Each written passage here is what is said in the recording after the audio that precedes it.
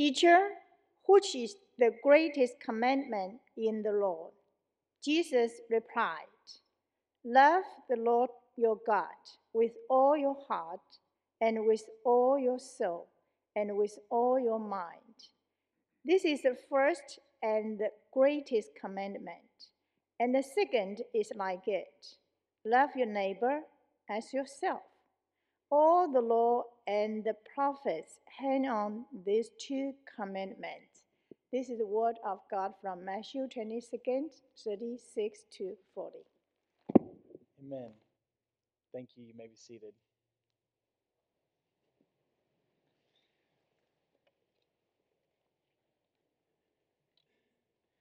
One of those things that is unique in our culture, and I'm sure you would agree with me, is a dreadful part of our culture, is our epidemic of mass shootings. It seems like for whatever reason, we know whatever reasons there are, they're very sinful and evil reasons, that people become copycats in that way, and it becomes one after another, and it even seems recently more often. Every week, even multiple times a week, we hear about places where a mass shooting took place, and it's an evil and dreadful part of our culture. And I was listening to Timothy Keller recently remarking about two incidents of mass shootings, but two very unique ones that happened in American Christian communities of faith.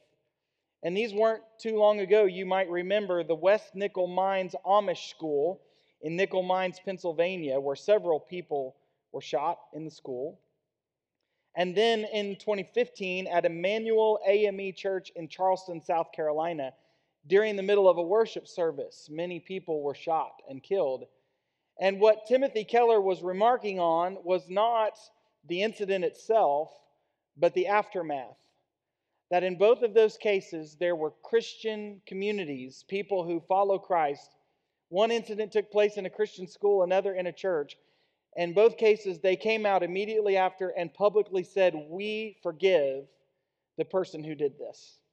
We want it to be known that because Christ has forgiven us, we forgive the person who came in and brought about this awful tragedy and took the lives of people that we love dearly. We forgive them." Keller goes on to ask, again speaking of both the event in Pennsylvania and South Carolina, how is this even possible? How is it possible that a group of people, or even just individuals, would say, "I forgive the assailant who took the lives of my loved ones"? Keller concludes, it is only in and through the love of Christ that this is possible. And also with a deep awareness that we have that Christ is our example and Christ died for his enemies. Because of who Christ is, because of what he's done, because of who he has called us to be, even that deep, inexplicable level of forgiveness is possible. So today, Christ is our example. And he identified for us two great commands, the greatest of all the commands, that if we believe them, if we follow them, if we put them into practice, we can fulfill all of the law and all of the words spoken through the prophets to the people of God. Today, Christ is our example.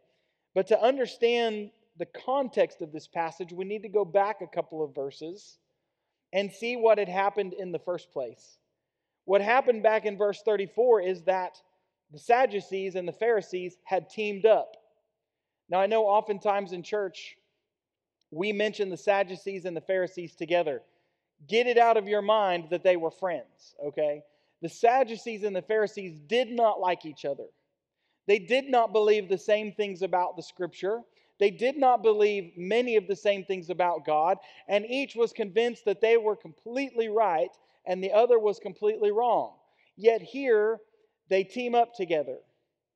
And it's a reminder, watch out when the Pharisees and the Sadducees get together. Watch out when two groups who are usually diametrically opposed to each other, each claiming to speak for God, find a common enemy.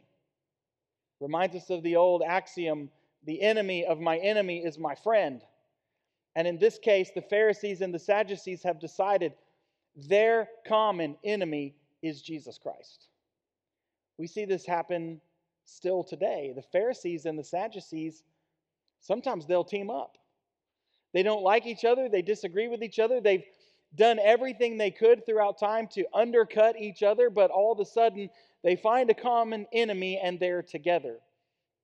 We see this happen in our culture on the left. We see this happen in our culture on the right. And sometimes it even happens in the church.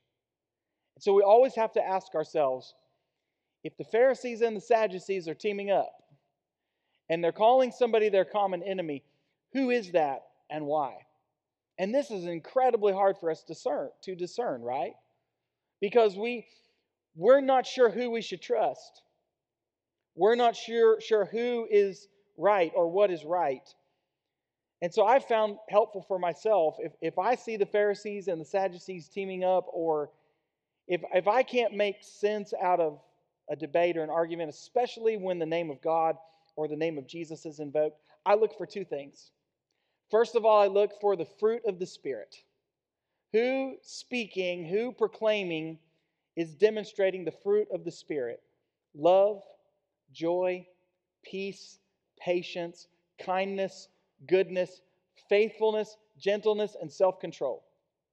If somebody is claiming to speak by the Spirit and to speak for the Lord, but there is no fruit of the Spirit, I'm suspect immediately. The second thing I look for is the person speaking and acting in a Christ-like manner? They're related to each other. The fruit of the Spirit, a Christ-like manner. If you're going to claim to speak for God, if you're going to claim to be a person of Christ, then your speech and your action should look like Christ. In this case, the Pharisees and the Sadducees are neither.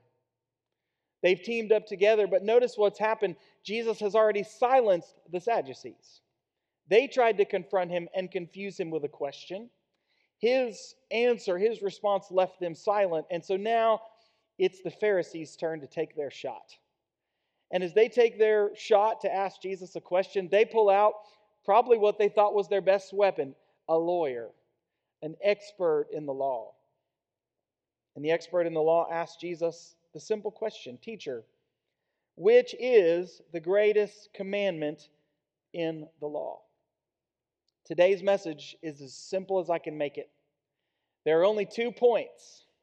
And if you miss these 2 points, you're not paying attention, because you're going to hear them a lot. They're simple and they're easy.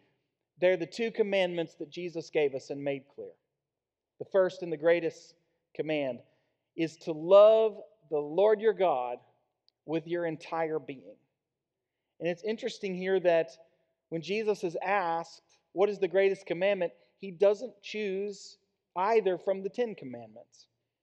The first one comes from Deuteronomy 6. We call this passage the Shema. The Shema is the most commonly prayed prayer of the Jewish people. This was true in Jesus' day, and it's still true for the Orthodox Jews today. This Hebrew prayer was memorized from the earliest age. Your goal as a good Hebrew Jewish person was to pray the Shema every morning when you woke up, to pray the Shema before every meal, to pray the Shema before you went to bed at night. If you were able, if it was possible, your goal was to pray the Shema as your last words on earth, on your deathbed. You wanted to say to God, "The Lord our God, the Lord is one. Love the Lord your God with all your heart, soul, and strength." And so Jesus basically goes to the John 3:16 of the Hebrew Scriptures. The central text, the one they knew best. The first and greatest commandment is from Deuteronomy 6. Love the Lord your God with all your heart, with all your soul, with all your strength. You heard this earlier in worship. But notice again what God said to his people in Deuteronomy 6, verse 6. He didn't just say, "I want you to know this." He didn't just say, "I want you to memorize this or pray this every day." He said, "These commandments that I give you are to be on your hearts." That's what it's all about. This is to be on your heart. This is to be your heart. And as these commandments are on your hearts, we're called to pass them on. Imprint them, impress them on your children. Wherever you go, whether you sit at home, whether you're on the road, whether you're lying down, whether you're getting up, these commandments are to be on your hearts and on your lips. Tie them as symbols on your hands, on your foreheads. Put them on the door frames of your houses and your gates. As you come and go, wherever you go, remember, love the Lord your God with every part of your being, with your heart, soul, mind, and strength. The first and greatest command is to love the Lord our God with our entire being. I love what the ancient Christian Clement of Alexandria said. He was a pivotal church leader, and many of his sermons and writings can still be read today. He said the first commandment prepares the way for the second. For the person who is grounded in the love of God clearly also loves his neighbor in all things himself. This is the kind of person who fulfills these two commandments and experiences all the commandments. All of the law and the prophets hang on these two. But today's message, what's on my heart, is to spend the bulk of our time on the second command. Not because it's more important, it's certainly not, but because I believe it's a message we can't hear enough in this cultural moment. The second great command is to love your neighbor as yourself. What I'm doing these next few Sundays, we're not actually in a series. I'm going to start a new series as we begin the summer, but there have been several passages that in my own devotional time, when I've been reading and studying, I've come across and said, I really just want to preach on that one text at some point, not the whole book. And this one for me has been timely, and as you'll hear before we're done, it's a message that I need to hear right now as well. The second great commandment is to love your neighbor as yourself. And I love what John Calvin said. He said, what every man's mind ought to be towards his neighbor could not be better expressed in many pages than in this one sentence. Love your neighbor as yourself. This is the second great command. Love your neighbor as yourself. But some of you may think this morning that I'm splitting hairs a little bit in what I'm going to say next. But my intention is not to split hairs. My intention is that we don't miss or mistake what it is that Jesus actually said here, because it's so important that we don't miss it. And here's how it's going to feel like I'm splitting hairs. I'll often hear people summarize the two great commandments as saying this: love God and love people. And that sounds great. It sounds great to say, boy, if we could just get that under control, love God and love people, then we'd be doing well. But that's not what Jesus said. Jesus didn't say love God and love people. He said love God and love your neighbor. And I want you to see this morning how those are two different things. They're very different words in the Hebrew and the Greek. The words for people they're all inclusive, yes, but they're big words. And they can easily be very general words, where we might be tempted to say something like, well, yes, I love God, and of course I love people. I love people. I want to be the kind of person who loves people. Or we might say, if we're more honest, I try to love people. I try to do my best to be loving and kind and to love people. The word neighbor, though, is a much different word. It is very general in the sense that it is all-inclusive. It means everyone.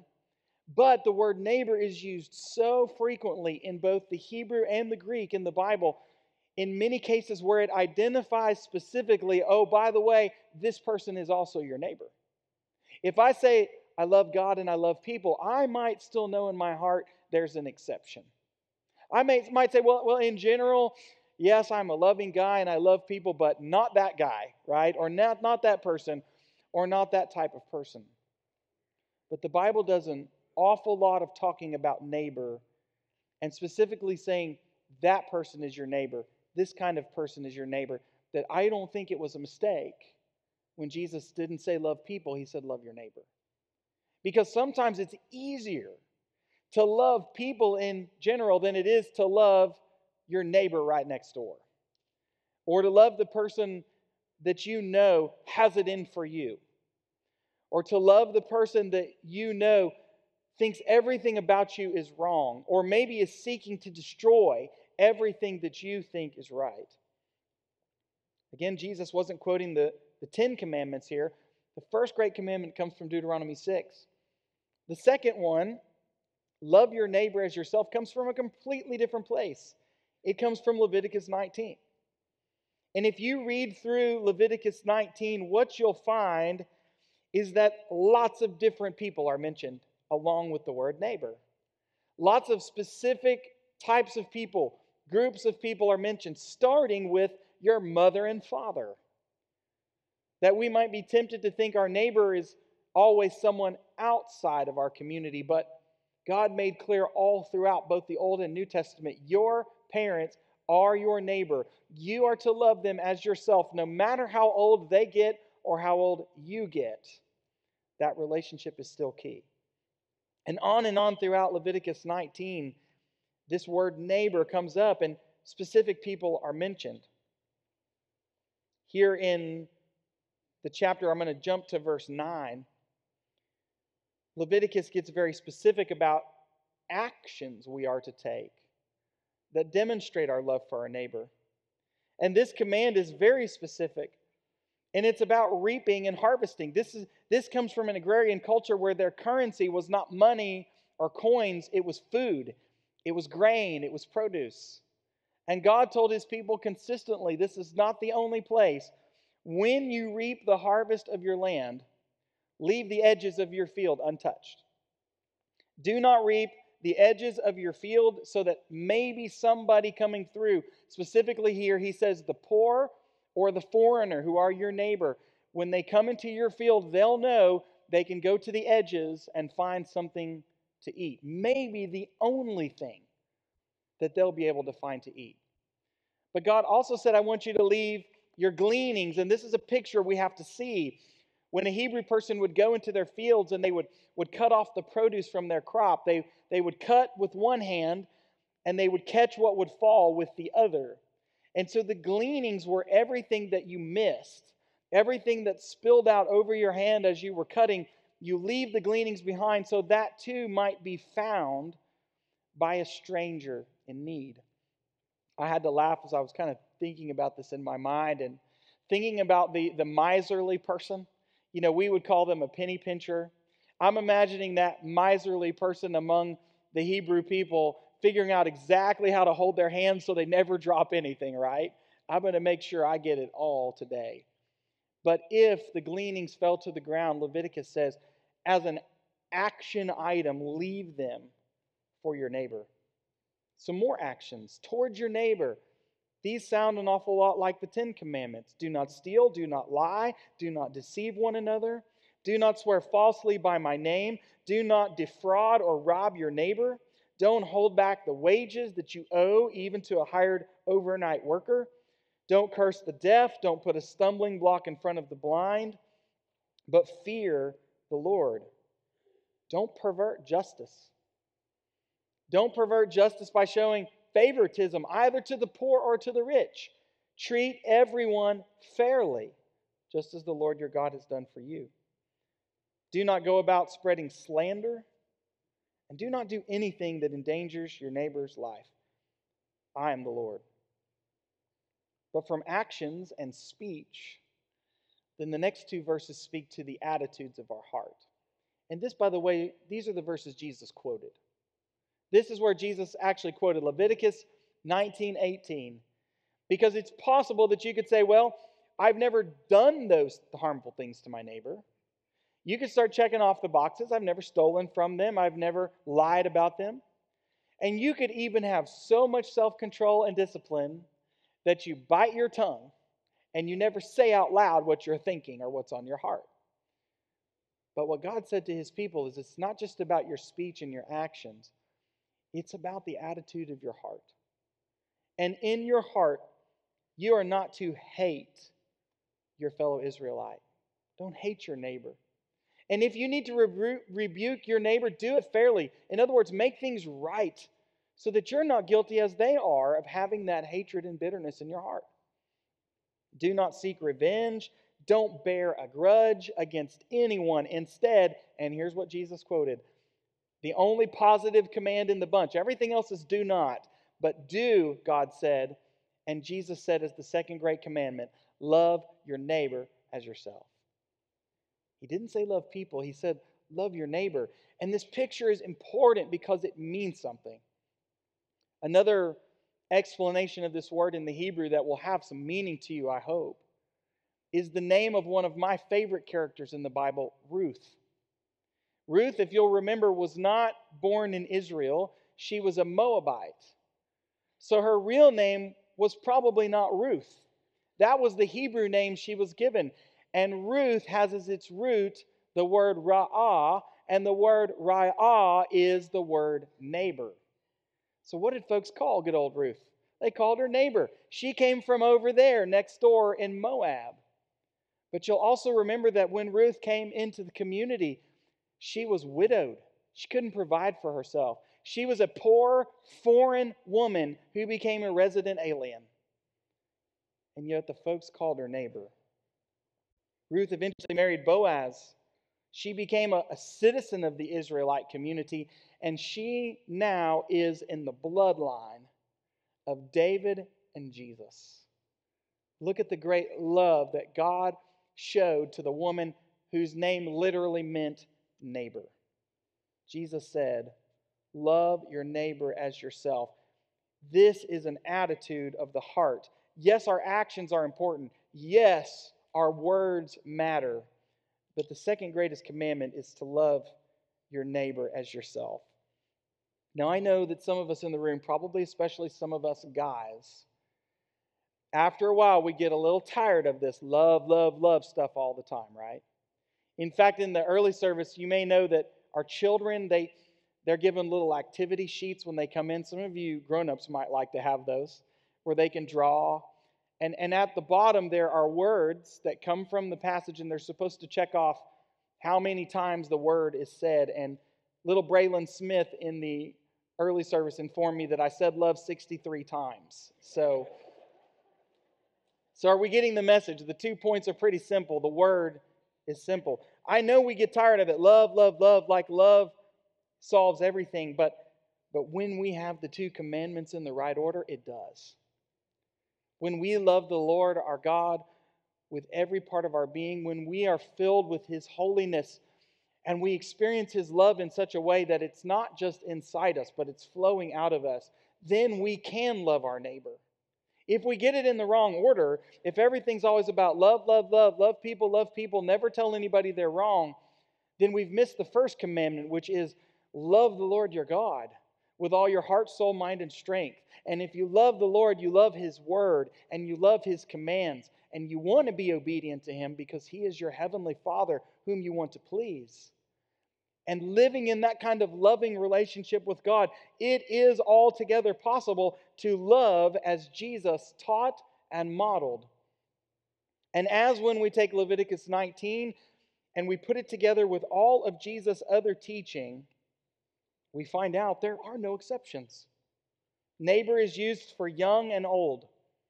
Neighbor is used for man and woman. Neighbor is used for Jew and not Jew.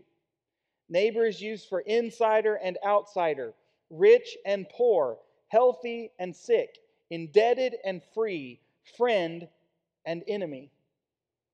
And Jesus said, all the law and the prophets hang on these 2 commandments. If we don't get this right, we get nothing right. If we don't love God with all of our being and we don't love our neighbor as ourselves and as God loves our neighbor, we get nothing right. And listen, here's my part of my role as a shepherd in this church, and I've told you this before, is not to get so distracted by all of the cultural failures in these areas around us and all those who we might think seek to do us harm or harm to our way of life that we forget to look inside here and inside here. Have we ever lived in a time culturally where there's more hate, more outspoken hate? I cannot remember a time in my life where I have been told to be mad so much and to stay mad. And if have not been mad long enough about this thing, then I need to get mad about this new thing. And here's where this really gets hard. To remember my call to love my neighbor is also to love those people who are always telling me I'm supposed to be mad. And love those people who are always telling me who I'm supposed to hate next. And again, those messages, they come from us from every angle, whether you agree with it or not. They come from every angle. And if we're not careful, they end up in settings like this. Love your neighbor as yourself. There are no exceptions. Yet we too fall into that trap of wanting to redefine the word. We want to find a loophole. It's easier to love people than to love your neighbor. We want to be like the ancient people who, when Jesus was confronted later on by another lawyer, want to justify. They want to get a strict definition of neighbor to justify themselves and even ask the question to Jesus himself, who is my neighbor? Of course, you know here I'm talking about the moment when Jesus told maybe his most famous parable. It's either the prodigal son or it's in Luke 10, the parable of the Good Samaritan. And it's in this context where these two commands have been mentioned. Love the Lord your God with all your heart, soul, mind, and strength. Love your neighbor as yourself. That one of these lawyers, one of these experts in the law says, but who is my neighbor? And that's when Jesus tells a story where the hero, the good guy, the one who demonstrates and exemplifies loving his neighbor, is the very kind of person that Jesus' own people had been conditioned to hate the most. He was a Samaritan. Samaritans weren't good in the minds of the people of Judah. They had been in a centuries-old conflict. Bloodshed had happened on both sides. This was deep-seated hatred, and Jesus says Samaritans can be good too. Samaritans can do what's right as well. Jesus tells this story, and he finishes by saying, now you go and do likewise. People were constantly looking for loopholes in the law. There's an ancient Hebrew document called the Mishnah. It's hundreds of pages of teachings of rabbis, many of whom lived during Jesus' time. And you'll find throughout the Mishnah, time and again, loopholes to break the law because your neighbor is now too poor and you weren't prepared. Or your neighbor did this, or your neighbor did that. Or your neighbor supported this, or your neighbor supported that. And now there's a loophole and they're not your neighbor anymore. Jesus destroys all of that. And he leaves us with no exception. So as we bring things to a close this morning, here's where I'm going to get transparent. Here's where I'm going to be honest about myself. As I think about the story of the Good Samaritan, I've struggled to love my neighbor in every single category that Jesus mentioned. I've struggled in the past to love the wounded, dying man on the road who was attacked by robbers. Loving and serving a hurting person might cost me something. There's risk involved. What if that dying man is not actually injured? What if he's faking it? And when I go to help, his buddies are going to jump out and rob me. Now I'm the victim. There have been times in my life where I've struggled to love the person that takes risk. There have also been times where I've struggled to love the Samaritan. I don't like being around the person who's different than me. I like people who think like me. I like people who are right and think like me.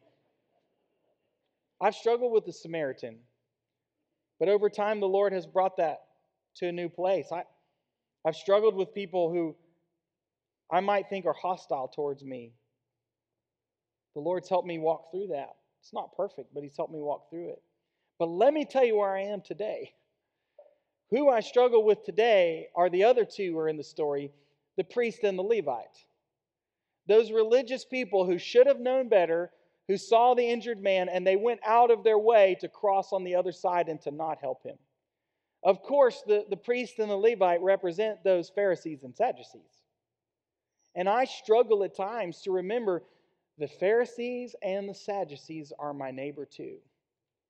The people who act religious, who bring shame onto the name of Christ and to the church, they're also my neighbor. And I cannot find a place in my heart to justify hating them any more than I used to struggle with the wounded person or the Samaritan.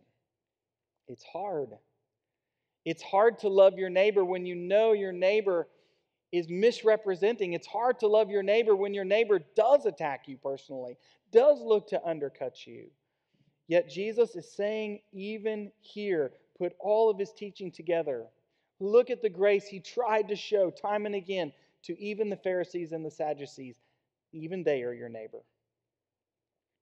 So today, since I've been vulnerable and honest with you, I want to ask you if you'd be willing to do the same thing. When it comes to God, today, ask yourself honestly, does he have my whole heart? Every part of me, my soul, mind, strength, does he have my whole being? And do you love God with every part of your being?